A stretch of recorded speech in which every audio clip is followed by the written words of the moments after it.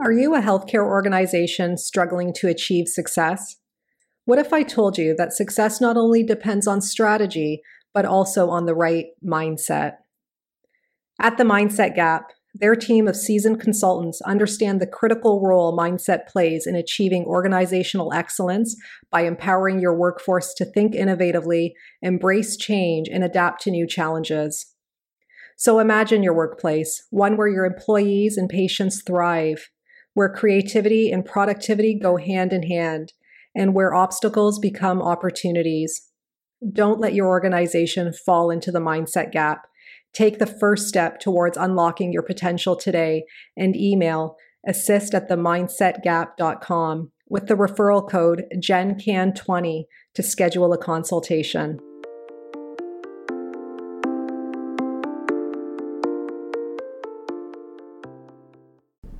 Hey everyone, welcome to the Healthcare Provider Happy Hour. I'm your host, Jennifer George, and I'm joining you this evening with a couple of special guests.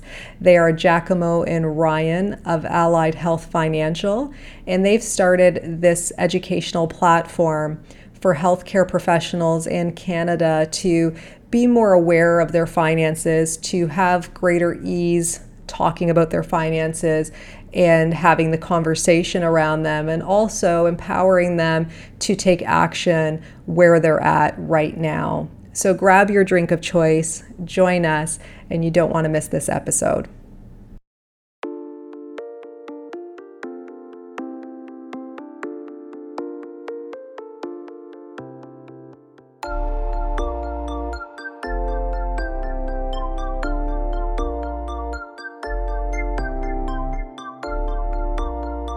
Welcome to the Healthcare Provider Happy Hour.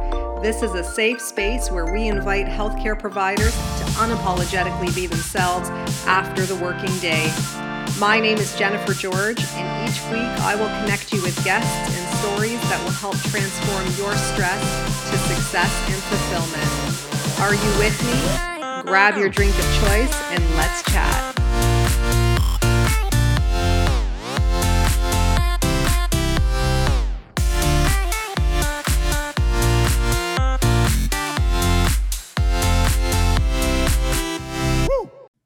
Hi, Giacomo. Hi, Ryan. Welcome to the show. How are you guys? Oh, We're great. Thanks for having us.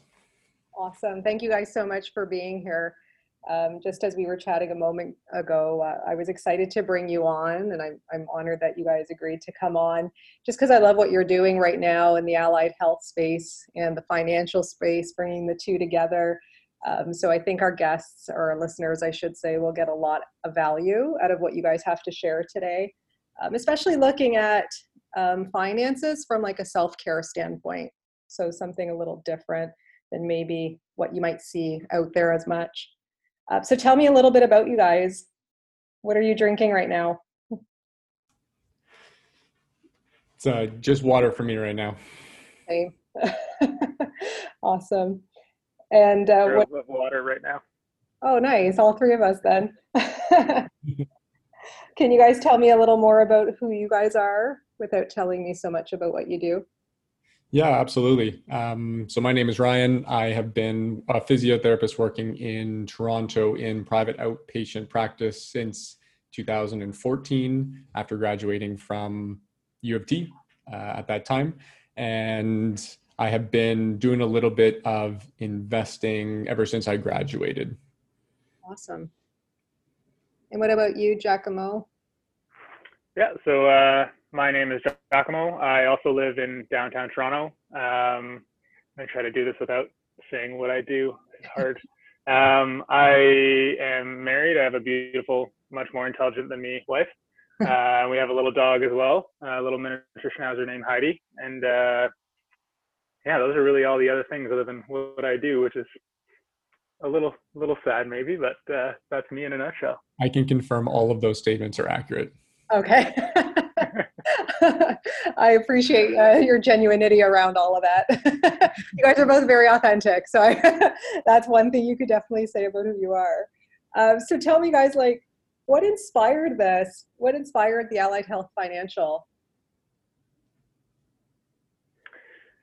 Yeah, Well, Ryan and I have been good friends since we were doing our masters together. And when we were in school, um, I started getting a little bit of an interest in personal finance, and I knew that Ryan had a background in finance with some summer jobs and had a very big, deep interest in it. So I kind of asked him to show me a few things, and then from there, we kind of started learning about things, and always had an interest and would talk about whether it was different stocks or savings or whatnot. It was just something that Ryan and I really connected on after he kind of showed me the ropes to start. And we would notice that in both of our respective workplaces, a lot of really, really, really intelligent, talented people were having some what we thought were very kind of basic questions on finance, and asking us, what should we do? What do you think of this? And so we both kind of sat down and realized, this isn't because people can't grasp this intellectually. They're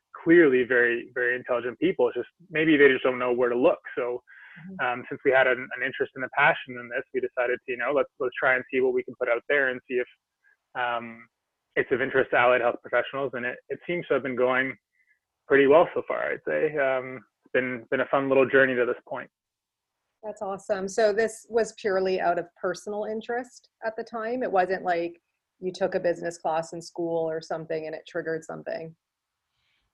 No, I would say that this definitely came up from recognizing just the lack of financial literacy that was occurring among our colleagues, and we recognized that we had a little bit of an area where we could help educate some people in this and hopefully help save a lot of people and future therapists and all healthcare practitioners, kind of the hundreds of hours that we put in, and help them get a leg up on their financial journey. Yeah, and I think I totally agree. And I don't know, I haven't been in school in a while. You guys just graduated in 2014. So has the schooling around like financial management, like in physio school, is there any course offerings on that now? Because there never was, but when I was there.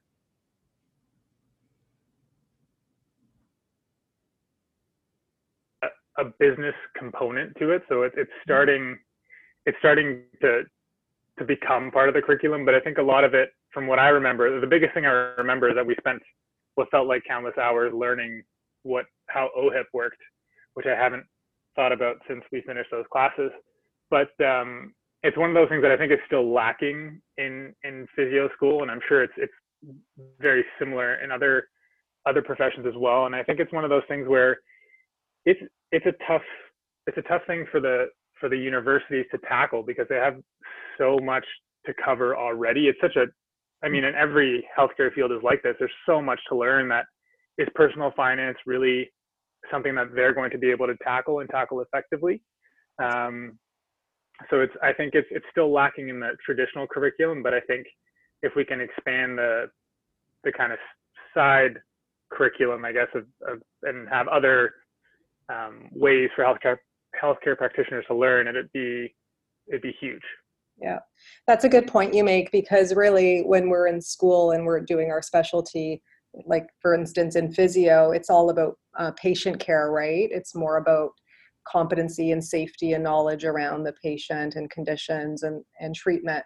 But this would be more designed for the practitioner themselves or the professional themselves. So are there any facts or stats like on the impact of financial hardships or financial health on actual professional burnout? So this is a really interesting question, and there are a few. There's not many stats out there, but there's definitely a few interesting facts. So among different healthcare professions, they've done a few studies here and there. So for instance, in emergency department health professionals, they found that there was a relationship that was significant between burnout and job satisfaction. And then there was a positive association between income, economic well-being, and job satisfaction. So kind of an indirect, correlation through there. Separately, there was one that they did in just all healthcare professionals, and they asked them about stress and burnout. And they found that being a contract worker actually helped predict some of the dimensions of burnout. But most interestingly, they did a study among medical trainees, And so burnout severity was associated with increasing levels of financial debt. And as we all know, having doing multiple degrees, we're kind of known in healthcare for our increasing levels of debt, the average being about 30,000 student loans for debt in Canada for grad students.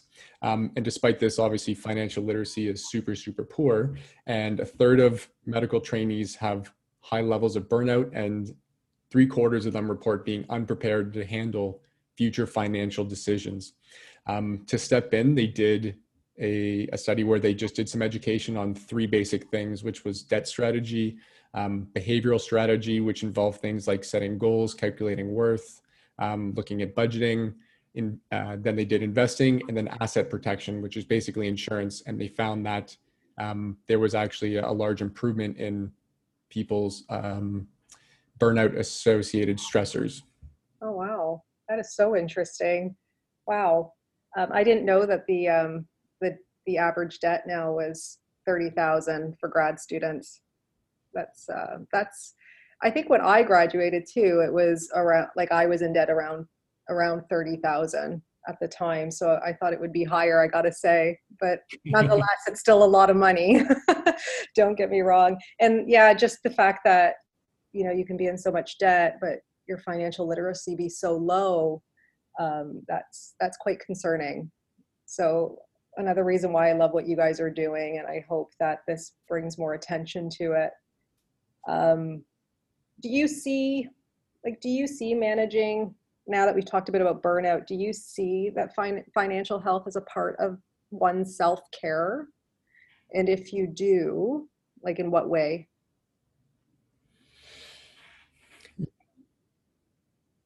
Here, but Ryan can probably attest to this, that I find Excel sheets quite calming. I'm a big fan. So, I mean, other than my weird thing with Excel sheets, I think having that, I don't know, to me, self-care and burnout and managing those things is trying to manage or get a handle on the unknown, or at least managing it as much as possible.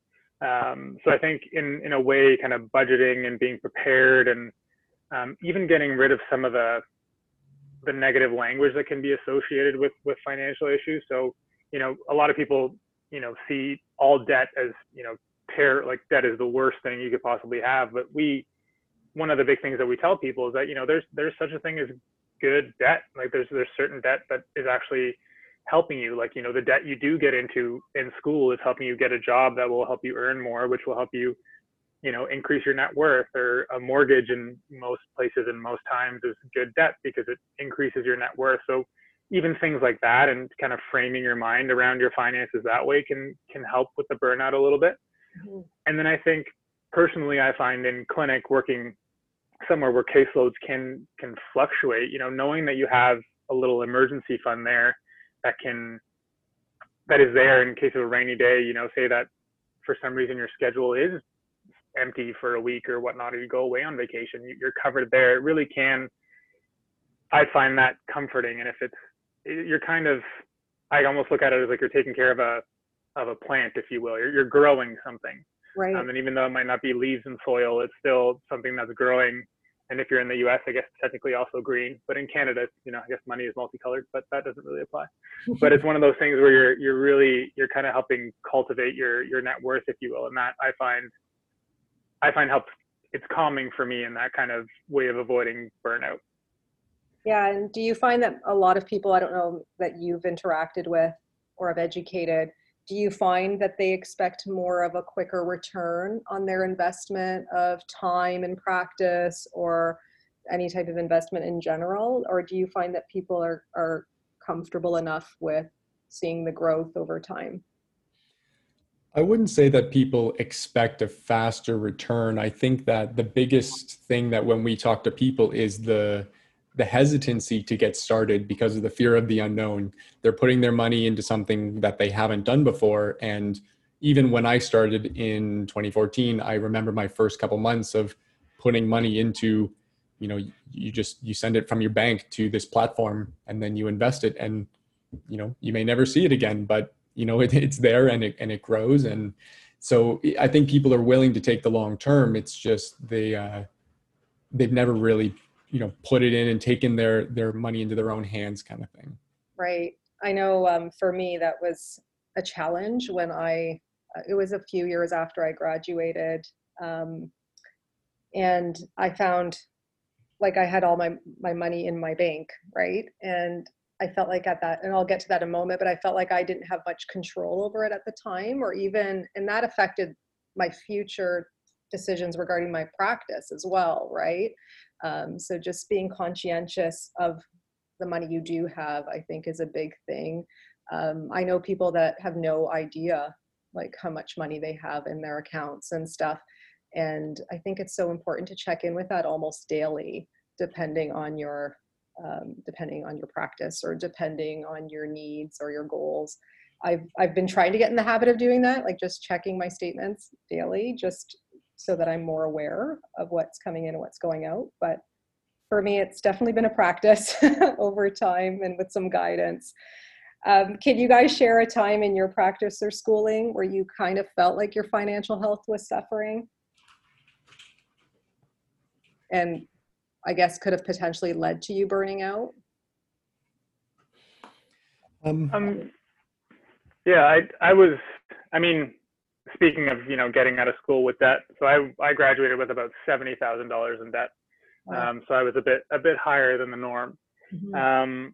And I think at the beginning that caused a lot of anxiety to, having started that journey of, getting into personal finance and understanding the basic concepts of it after graduation. It was one of those things where I knew, okay, debt is a good thing to get rid of, quote unquote. Mm-hmm. So that caused a lot of anxiety with, being a new grad, being in an outpatient setting, and not really having the steady caseload that you might have, even 2-3 years later. So I think that led me to having a lot of anxiety for sure. And I think at the beginning I was trying to say, I'll work, the clinic is open from 7 to 7. Even if I'm scheduled from 12 to 7 on this day, if someone wants to come in at 8, I'll be here and I'll stay here for 11 hours, and it doesn't matter because I need to pay off this debt. And that very quickly changed because I realized that that's completely, it's a very quick road to burnout. Mm-hmm. So I think having that, and I don't think I truly had a understanding of, the whole good debt, bad debt thing yet. I just kind of glumped it all together and said, this is important, I need to get rid of it. And I think that quickly, it could have led to, a really big burnout. But luckily, I think with some guidance from my then girlfriend and now wife, I was very quick to change that and kind of slow down a little bit and realize that this will happen with time. And I kind of stopped myself short, luckily, of that burnout. I'll say a couple things. One is that grad debt, the average student debt after finishing grad school, that's across all graduate programs. And in healthcare, I'm fairly certain that it would be significantly higher because we don't get paid to do things like TA. Right. So I think that ours is going to be a little bit more, so maybe closer to the averages on those ones. Wow. Yeah, that's quite remarkable. Like I mean, I'm kind of blown away by all of this. I'm going to be honest with you, and I'm not as versed as you guys in all of this. So feel free to add in any more. But I love the concept of good debt, bad debt, and reframing the language around debt in general, because like you, Giacomo, I would like back then when I graduated, I thought like all debt was bad, right? Like for me, and there was a lot of pressure, and my mom stepped in and kind of paid off my debt. And then I paid her back over time, which I was fortunate to be able to do that, knowing that I had a job that was secure. I did know that, but I think to see like $70,000, for example, like it's hard to break that down, I guess you could say. It would take a lot of discipline and a lot of resourcefulness and guidance, I would think. Yeah, and I mean it's one of those things that I think I had to realize. And don't get me wrong, it's not like I'm sitting here trying to say that I like ate ramen for every meal and No, put all my money towards debt. And it was one of those things that was hard and it struggled and I went up and down too. So the debt repayment road it's a long one and it's important, but definitely I think framing to help with that burnout, the framing side of it and thinking about good debt, bad debt is really a good way to go about it, because it really helps. It helps take the guilt out of the debt, I think, a little bit. And knowing that it was a good decision, so you made this good decision, and you're gonna have to, you have to pay for the good decision, but it was a good decision to make, and it helped me work through that way big time. Yeah, for sure. And I could see also the anxiety around the future too, like you said, the uncertainty in a way earlier, but also just the anxiety of seeing just a bigger amount at once. So speaking of that and that uncertainty, can you guys share any like simple tips right now that people can do, students or professionals, when it comes to just simply managing their finances and not even like, and not being afraid to do that? Do you know what I mean? Because I think sometimes when we don't have the literacy, we kind of avoid it. Yeah, for sure. There's a few things that everyone should kind of take a look at right away. And the first thing that everyone should do is take a look at their budget. Budgeting is something that, as Giacomo will tell you, it gets a bad rap because between us, he's the budgeting expert, but knowing is power. And we have a great financial toolkit that Giacomo designed that you can download for free from the website when you sign up. And it'll help you basically track your net worth. It'll help you determine what's going in, what's going out. And it'll also help you then do things down the line, such as control your debt management, which is another one of the big things. We put out an episode and a blog called the 5 pillars of finance, mostly for new grads, but they're definitely for everybody. Knowing how to basically just have a plan for getting out of debt so that you don't have to do it today or tomorrow, but having that plan definitely helps, helps you sleep at night a little bit more, just knowing you're working towards the goal. Another one would be emergency planning. So anybody who had a well put together emergency fund going into this pandemic is definitely a little bit easier, is definitely sleeping a little bit better than anybody who had to, borrow from lines of credit, because they're going to have a longer time paying off debt. So that's another big one as well. Take a look at your insurance, because it's basically protection against things that can really hamper you and your net worth if something kind of comes up from there. And then investing, just take a look at your investing. And if you're doing any, that's great. Take a look at what you're paying and where you're doing it from. And if there's anywhere, we have some great blogs and podcasts on where you can save some money and help build your net worth if you're paying lower fees, for sure. Awesome. So now, do you guys offer these services as well, like privately on top of what you do as physios, or are you just more providing the education around it? Like, you're not technically financial advisors as well, right? Or am I missing? Yeah, we're not licensed financial advisors. We will start most of our blogs with, this is, simply for educational advice. And if you have more specific questions and there's certain things you really want to dig into, we always suggest speaking to what we call a fiduciary advisor. So someone that typically we don't love the big banks kind of as a rule at Allied Health Financial. And if that's what people are comfortable with, we say that's great. It's a good start. And it's a good place to begin your financial career. But what a fiduciary advisor is usually someone who you pay per visit, kind of like you would be going to see a physio, chiro, RMT sort of thing, to help you with your financial plan. They're not going to push you towards investing into stock A, stock B, mutual fund A, ETF. They're not going to push you into certain investments because they don't get paid a commission to suggest certain investments. You're just paying them for your financial plan. So that's usually our suggestion. But we find that most people, especially when early on, either new grads or before family, things get really complicated. Even with some basic sort of things and reading through the website, you can get most of the things done on your own. And at least kind of educate yourself. So when you go speak, if you do decide to go speak to a financial advisor, you've kind of got those tools to speak their language a little bit more. Yeah, that's a great point, because for myself, when I left the bank that I was with for so many years, for me, it was more that I had like investments and like GICs and things like that. And I would meet with them, and I just found like nothing was being really done. And I also didn't understand Like I wasn't really being educated through the process too. I think that was a big part of it. And then I really felt like I couldn't control my finances because of that. So I kind of felt a bit just uneducated and disempowered that way. And then I ended up finding a financial advisor who I've been with now for 7 years or so, and she's wonderful because she educates me along the way. So I find she also helps with the planning part a little bit, but she has a financial advisor as well. So when it comes to investments and things like that, but to trust somebody with your finances is a big thing. I think people would have a hard time for the most part finding someone they could connect with and invest with. So guys, tell me something about like renting and purchasing a home. I always get into this conversation and debate with people. So myself, I personally rent. But I know you've put out a blog on this and I did read it at the time.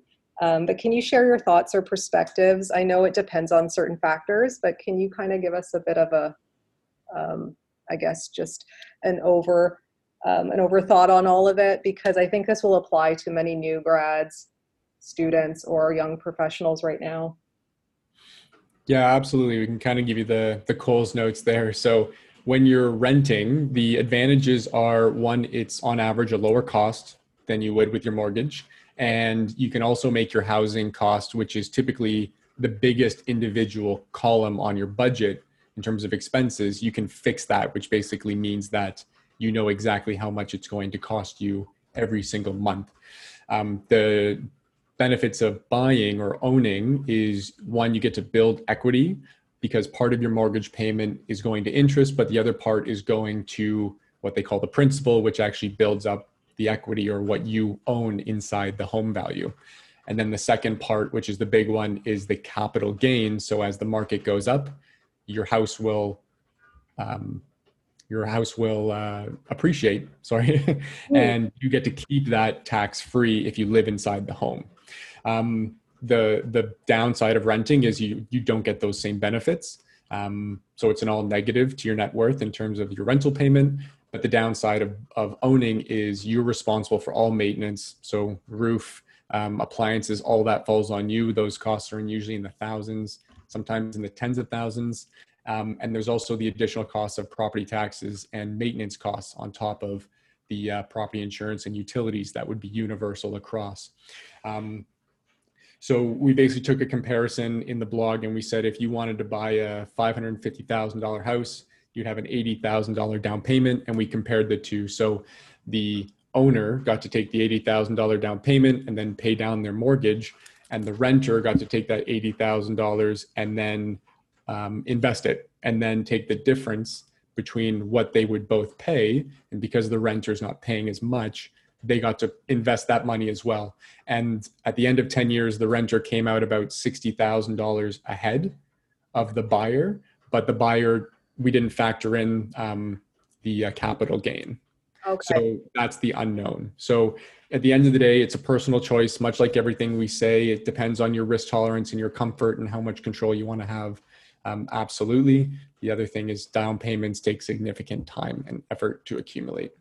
Yeah. And I think too, with the capital gain too, like in appreciation, it just depends on the market as well at that time. If you end up selling and, compared to what you bought your home at. For me, I've just found renting, but again, it's more shorter term, right? Like I'm not thinking as far long term, and that's why I rent right now. But I'm kind of now considering purchasing. So, so thank you for sharing more about that, because that actually very much simplified it for me very easily. So I appreciate that. Of course. Yeah. So tell me, like, do you guys think us as healthcare providers working 9 to 5, 5 days a week, let's say a minimum full-time hours, do you think like that's enough income to retire off of peacefully, considering the risk to our health every day when we go into work?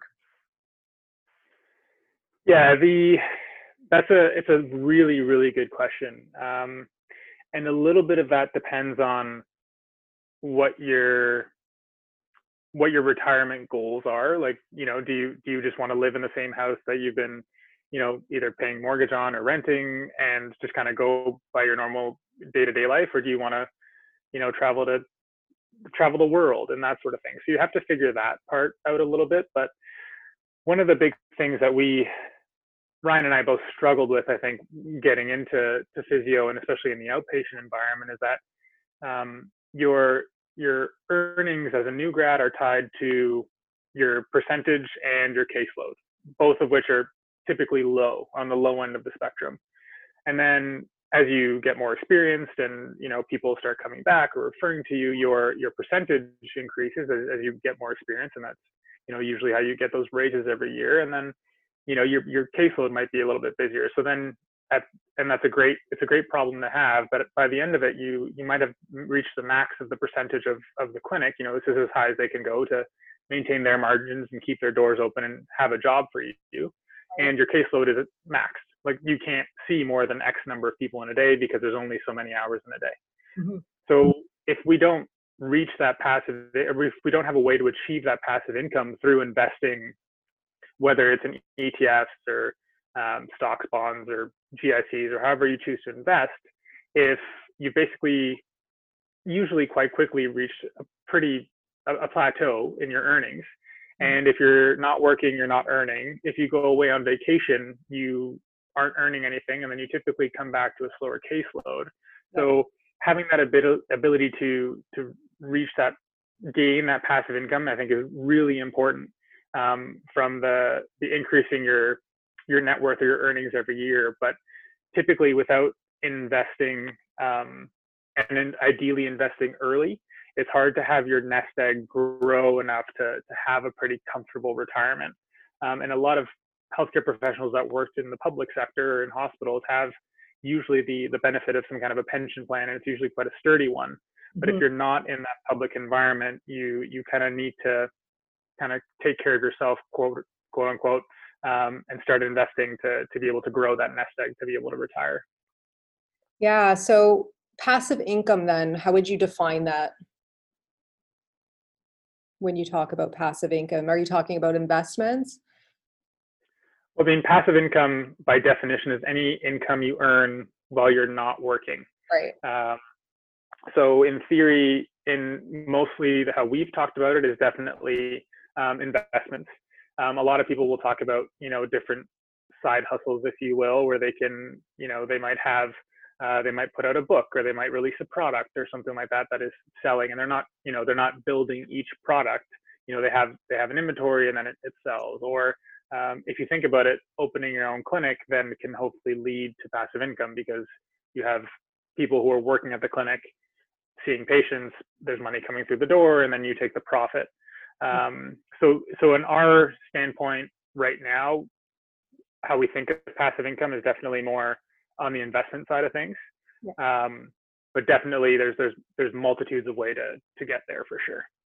Yeah. I know a colleague too recently who, pretty much exactly what you said, works in the private sector, owning their own clinic actually, but was also treating, not just overseeing, and burnt out basically, and has now pivoted. So she's still treating and she's still seeing patients, but she now owns a clinic and is now bringing other practitioners in, so that she could probably earn some passive income right now. So, because otherwise she was just plateauing, right? She just couldn't invest any more time in her income anymore. It was just, otherwise she was just burning out like crazy. So I think it's so important, again, for professionals to understand that possibility as well, that we don't have to stay just in the direct care environment if that's not what's going to help us achieve freedom or fulfillment in any way, shape, or form, right? Or compromise their health, I should say. So tell me, what are your favorite self-care tips that help keep you guys passionate about your career, but still now also allow you the time to share your knowledge with other healthcare professionals on financial health and freedom? Self-care tips. That's a good question. For me, it's probably, I know I need to be strong enough and able to do my job. So a little bit of exercise each day. But the thing that's probably most important to me is I spend, at least half an hour reading before bed. So I limit my screens and I'm just educating myself about one thing or another, and get a good night's sleep, because no matter how stressed you are, it's always a little bit easier to manage if you got a good night's sleep under your belt, for sure. Awesome. What about But you? definitely, oh, sorry. I definitely echo the exercise side of thing. I'm like, if you can, I'm as amateur as you can get with triathlon. So I do a few races kind of every year, and I don't come close to winning, but I do finish most of them. So any kind of biking or running or swimming is a big, I guess not so much swimming right now, but any kind of exercise is a big outlet for me. And then similar to Ryan, most of my books are audiobooks when either biking or running or podcasts. I find they're a good way to kind of be a little bit more introspective and kind of think about things that aren't physio or finance related for a little bit, and just kind of focus on my mind on some other things. That's awesome. Good for you guys. And what is your advice now, just to close things out in a moment? What's your advice then to healthcare providers who are struggling with financial sources of burnout right now? Like, I know you have a lot of resources, so I definitely recommend they direct themselves to that. But what kind of advice can you give them, or words of encouragement? I think that the most important thing is, that's why we started Allied Health, which was to bring education to people who, kind of, you just didn't know. So the biggest thing is just get started with your financial journey, which is educating yourself is the most powerful thing that you can do. So you can tell if something is beneficial for you or not to your financial health.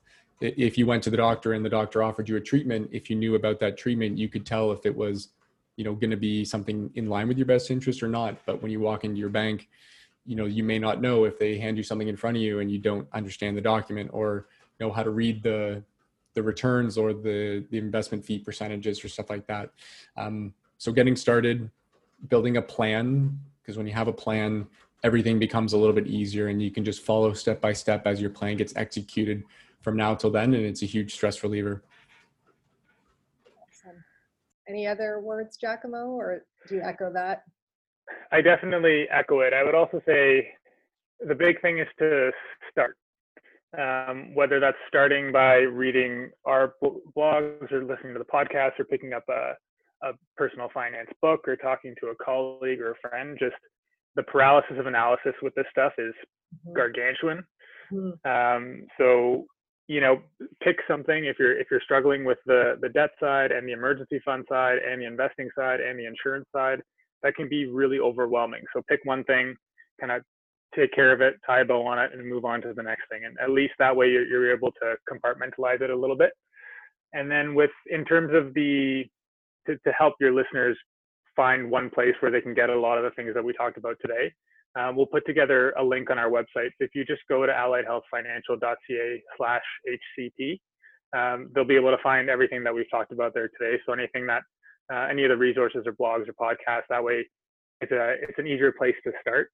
But yeah, I would say anywhere, just start somehow. And if there's anything, talk to your friends about it, because they have the same questions. And it's one of those things that people have a lot of anxieties about talking about money, whether it's, their financial situation or the percentage that they earn at their clinic. Just talk about it and normalize it a little bit, because you'll see that a lot of people are likely in the same boat that you're in. Exactly. And just connecting with others over it. So if people wanted to reach out to you directly, could they also contact you through social media in addition to your website? Yeah, definitely. You can find us on Instagram at AHFCAN. We're on LinkedIn as Allied Health Financial, Twitter as Allied Health Financial, and I'm missing one, Facebook as Allied Health Financial. There's also a Facebook group that you can sign into, and if you're a healthcare practitioner in Canada, you'll be granted access. And there's other healthcare practitioners to speak to there. If you want to get in touch with us specifically, you can either message us through social or just send us an email at info@alliedhealthfinancial.ca, and we're always happy to chat in any way that we can. but not provide financial advice Awesome. directly.